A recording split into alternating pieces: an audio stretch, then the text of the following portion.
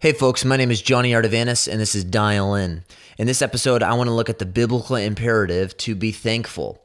1 Thessalonians 5:16 through 18 says, "Rejoice always, pray without ceasing, in everything give thanks, for this is," watch this, "God's will for you in Christ Jesus." God's will for your life does not need to be found. It needs to be obeyed. And gratitude is God's revealed will for your life, and it is, as we will soon observe, Christianity 101.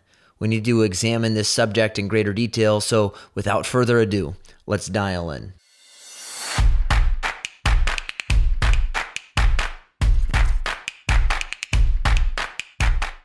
I want to read this quote for you. It says, quote, "We have been the recipients of the choicest bounties of heaven. We have been preserved these many years in peace and prosperity. We have grown in numbers, wealth, and power as no other nation has ever grown. But we have forgotten God. We have forgotten this gracious hand which preserved us in peace and multiplied and enriched and strengthened us. And we have vainly imagined, in the deceitfulness of our own hearts, that all these blessings were produced by some superior wisdom and virtue of our own. Intoxicated with unbroken success, we have become too self-sufficient to feel the necessity of redeeming and preserving grace, too proud to pray to the God that made us.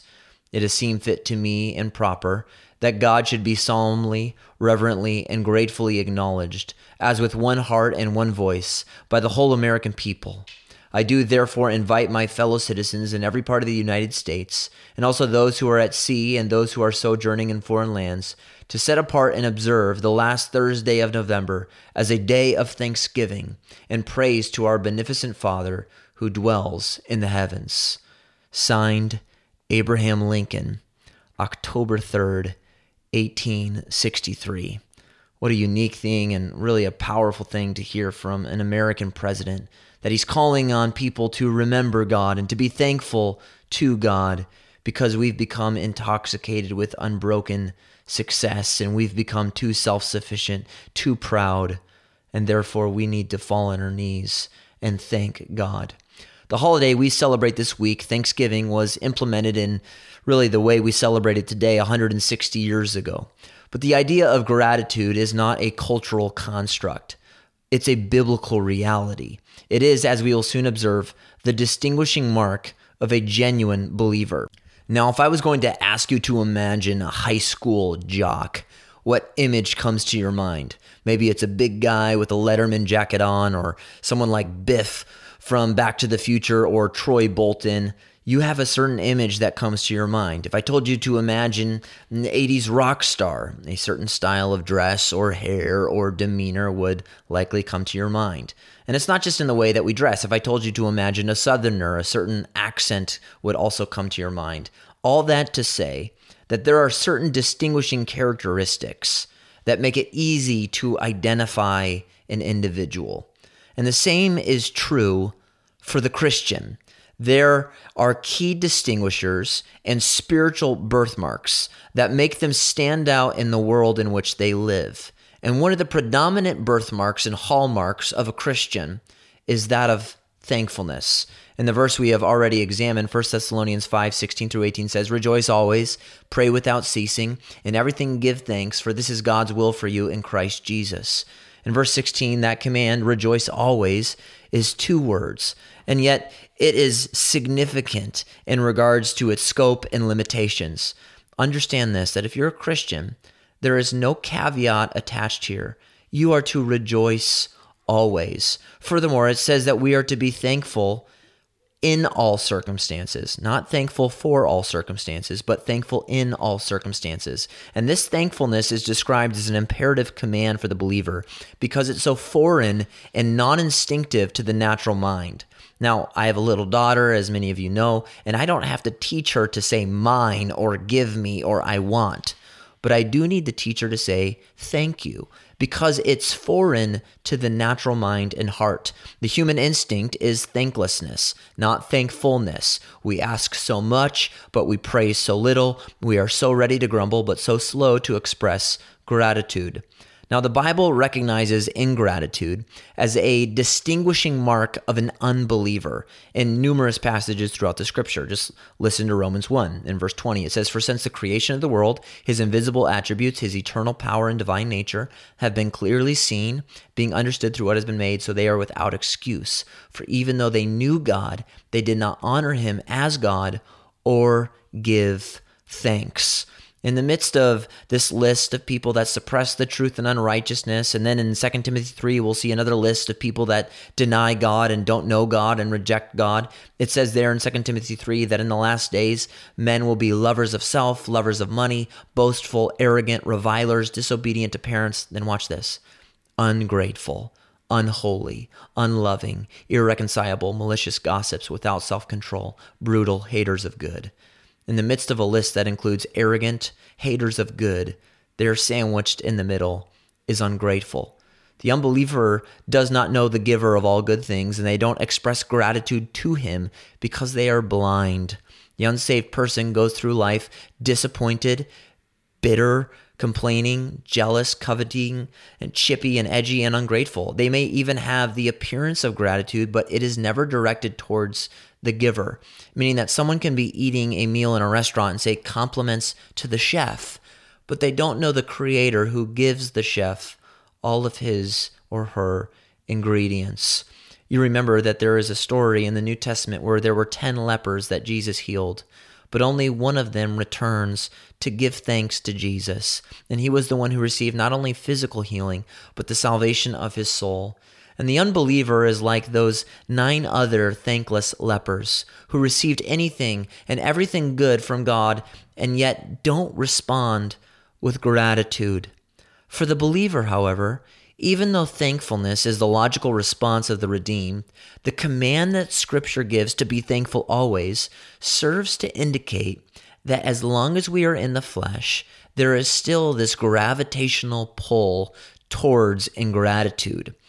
And yet this imperative in Scripture is so important because if you're a Christian, you need to understand that the defining characteristic of those who have been saved by God is that they are grateful regardless of the circumstance. Watch a familiar chain of verses. In Colossians 2, verse 6, it says, "Therefore, as you have received," pause there for a moment. That Greek word for received is paralambano, and it's an aorist indicative active verb. And it means this. It means something that's happened in the past, but that has ongoing results in your life. So Paul says, "Therefore, as you have received," that's past tense, but it's still going to produce future fruit. He says, "Received Christ Jesus the Lord, so walk in him, having been firmly rooted and now being built up in him and established in your faith, just as you were instructed." And then watch this. And it says, "and overflowing with gratitude." This verb in Greek for overflowing means to gush. This is so important that if you're a Christian, you are to gush with gratitude. It is possible for a believer to be ungrateful, but it is wildly incongruous and contradictory for a Christian to be thankless. Colossians 3:16 says, "Let the word of Christ richly dwell within you with all wisdom, teaching, admonishing one another with psalms and hymns and spiritual songs, singing with thankfulness in your hearts to God. Whatever you do in word or deed, do all in the name of the Lord Jesus, giving thanks to him, to God the Father." Colossians 4 says, "Devote yourself to prayer with thanksgiving." Question for you: how do you measure the depth and degree of the transformation that has taken place in your heart? The answer would be, how grateful are you? In this episode, I want to look at 9 reasons you ought to be grateful, regardless of the circumstance.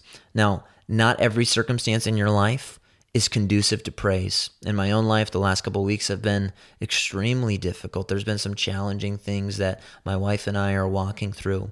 And yet the command in Scripture to rejoice always and to be grateful in all circumstances has no footnote attached where it says, except if you're walking through X, Y, and Z.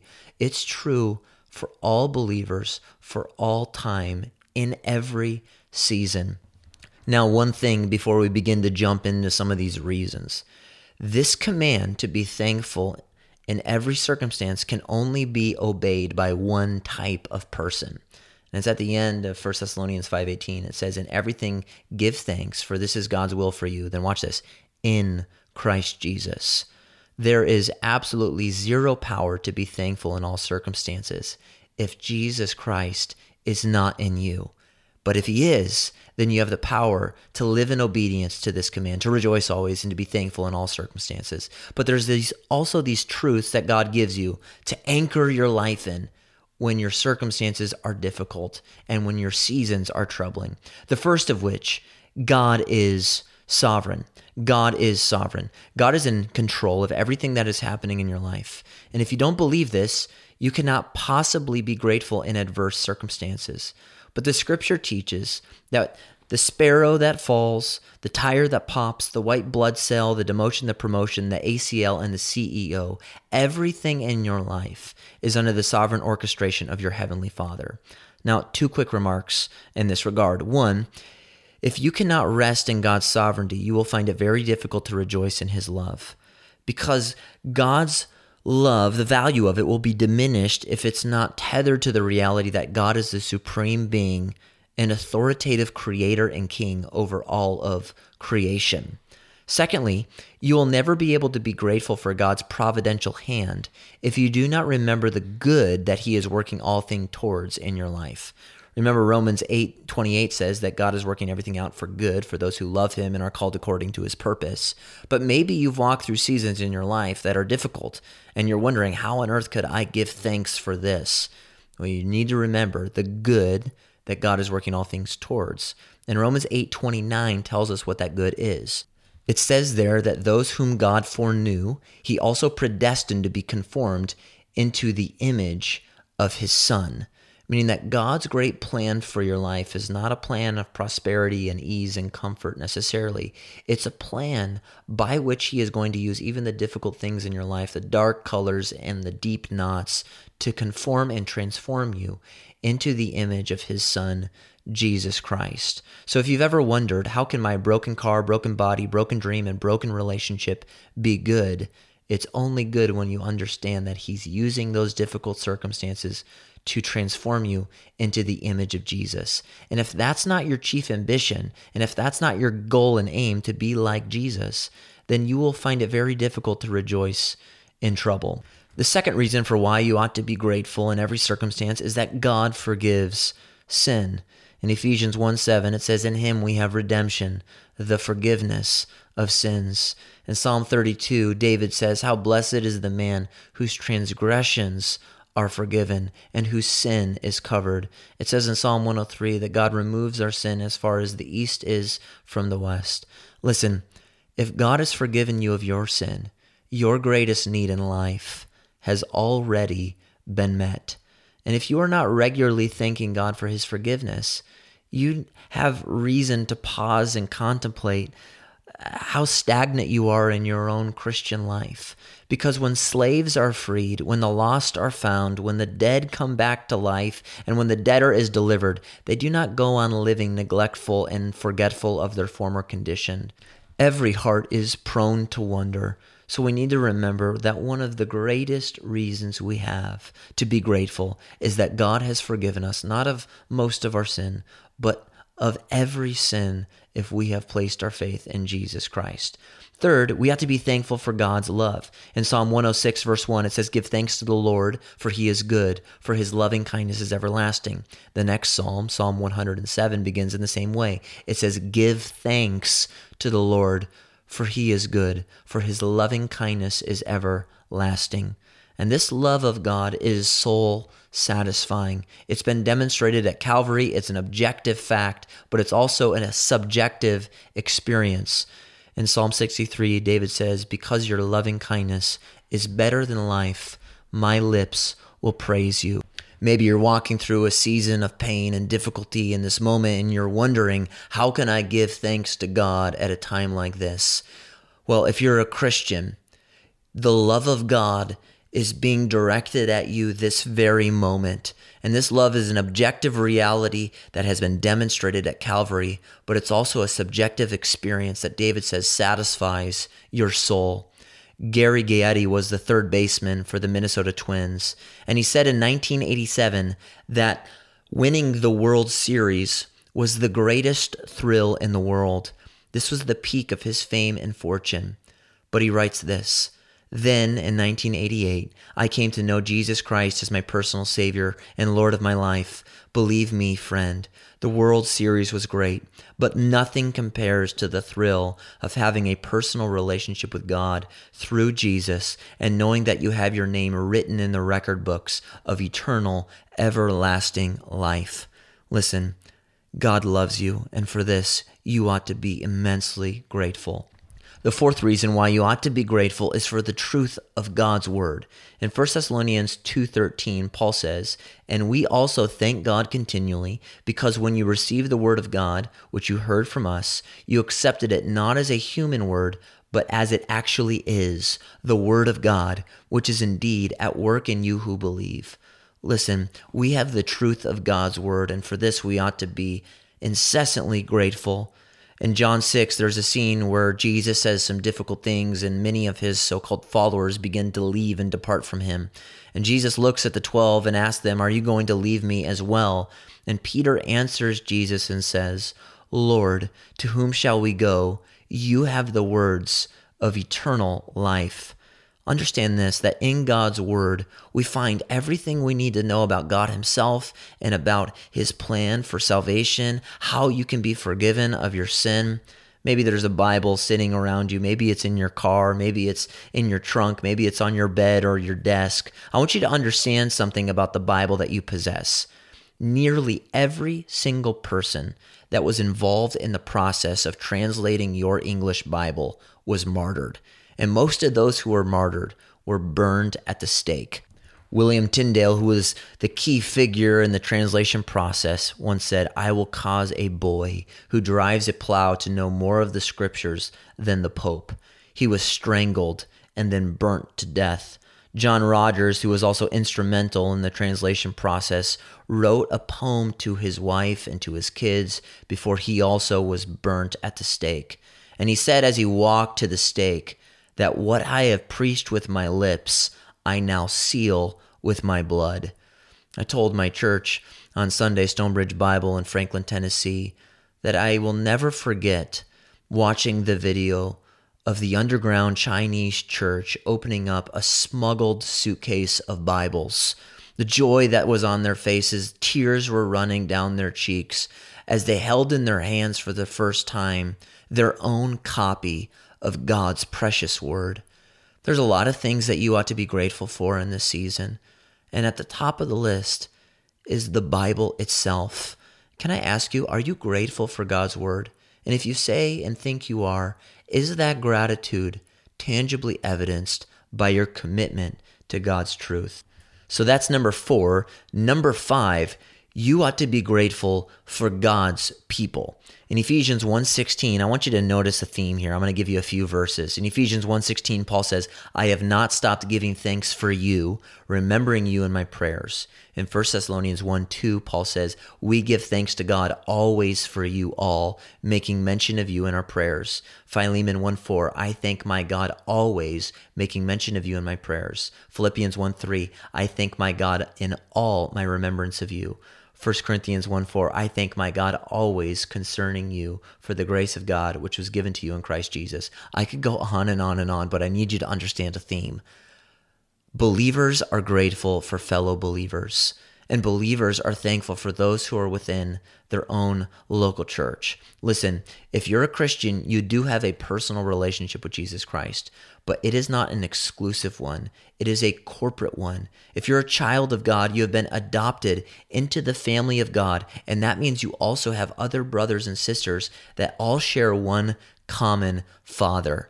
One of the reasons why you ought to be grateful is for those whom you share life with in the body of Christ. Number 6, you have to be grateful for the promise of heaven. For the promise of heaven. Paul says in 2 Corinthians 4:16 and 17, "For this light, momentary affliction is preparing for us an eternal weight of glory beyond all comparison, as we look not to the things that are seen, but to things that are unseen. For the things that are seen are transient, but the things that are unseen are eternal." What he's saying here is this: listen, you may be going through really difficult things in this life, but Paul says, when you look back on these things in 1 billion years from now, when you're in glory, they will be light momentary affliction. And every trial and every trouble and every pain and every difficulty in your life, Paul says, is preparing you for an eternal weight of glory beyond all comparison. Paul says in Philippians 3:20, our citizenship is in heaven, and from it we await a Savior, the Lord Jesus Christ, who will transform our lowly body into his glorious body. It says in Revelation 21:4 that one day God is going to wipe away every tear from your eye, and death shall be no more. There will be no mourning, nor crying, nor pain anymore, for all these former things are passed away. Can I ask you, are you facing loneliness, trouble, pain, whether that be physical or relational? Then rejoice in this. This world is not your home. You are made to be in the presence of God, and one day you will be in his presence without any fear of ever being removed. You will be safe and secure in the arms of your heavenly Father. 7, you ought to be thankful for God's provision. Philippians 4:19 says, and my God will meet all of your needs according to the riches of his glory in Christ Jesus. Maybe you're worried about your needs. You see the rise of inflation and interest rates, and you wonder about how you're going to send your kids to college or how you're going to pay for your own college. Listen here. God provides for the ravens. He provides for the larks and the lilies. And the scripture says he is going to provide all of your needs according to the riches of his glory in Christ Jesus. Some of you are looking for a job. Some of you are looking for a spouse. I want you to understand God's going to provide your needs. Number 8, you can thank God for his faithfulness.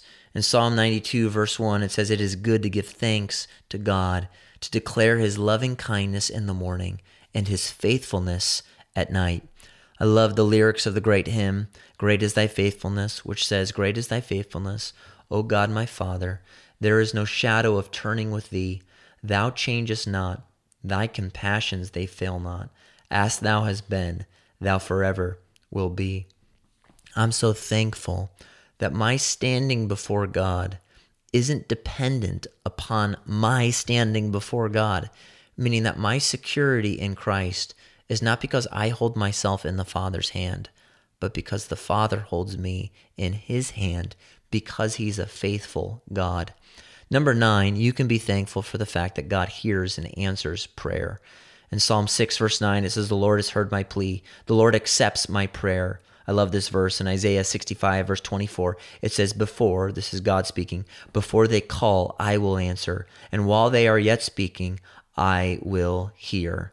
God answers and hears our prayer. And for this reason alone, we ought to be grateful. This week in my own life, I can attest to the fact that God hears when his people pray. So these are the reasons you ought to be thankful. And this is not an exhaustive list. It's just a few things that you ought to be thankful for. And to cap it all off, you ought to be thankful for the fact that the gospel is true and real, that Jesus died for your sin. He rose for your justification. And one day he's coming back.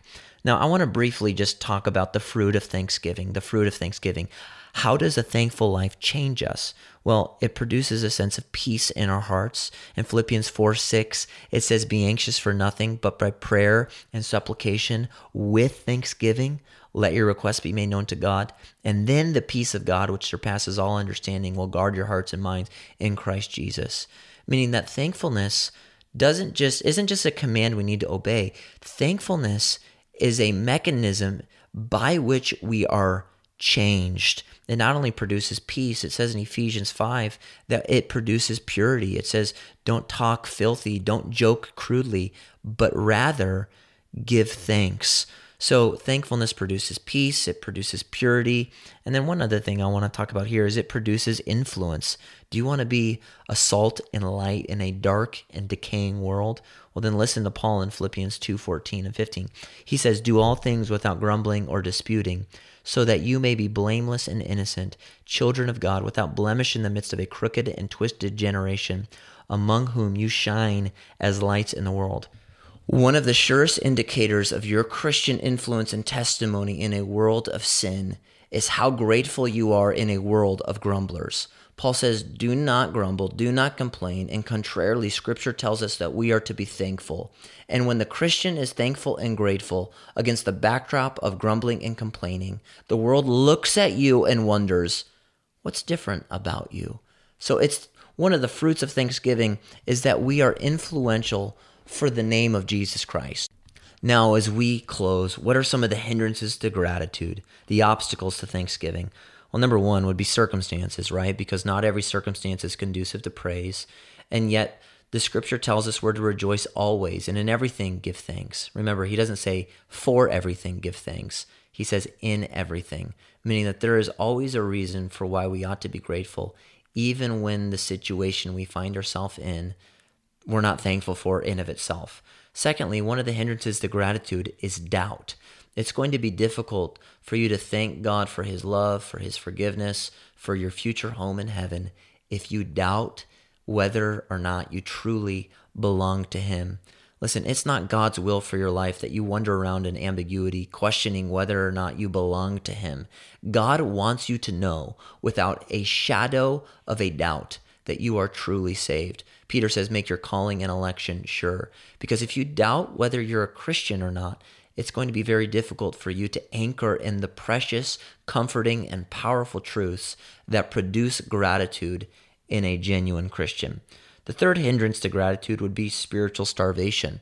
If you're not feeding your minds with truth, and if you're not reflecting and meditating and saturating in the truths of the gospel and of Jesus Christ, you're going to lose sight of the very things that ought to produce and cultivate thankfulness within your heart.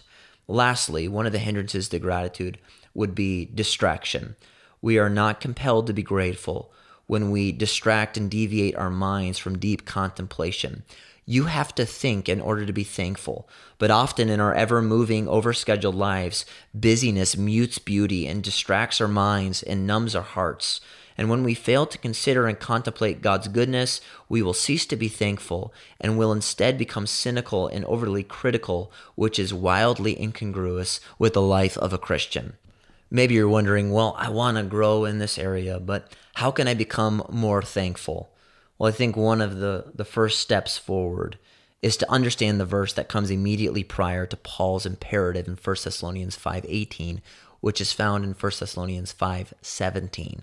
Sandwiched between these two imperatives to rejoice always and in everything give thanks, there is these three simple words: pray without ceasing. We need to pray and ask that God would help us to live in obedience to this command, to be thankful, even when we don't feel thankful. Because remember, thankfulness is not just a feeling. It is a decision of the will enabled by God's Holy Spirit. God gives you a command. Be thankful in every circumstance. And you know what's encouraging?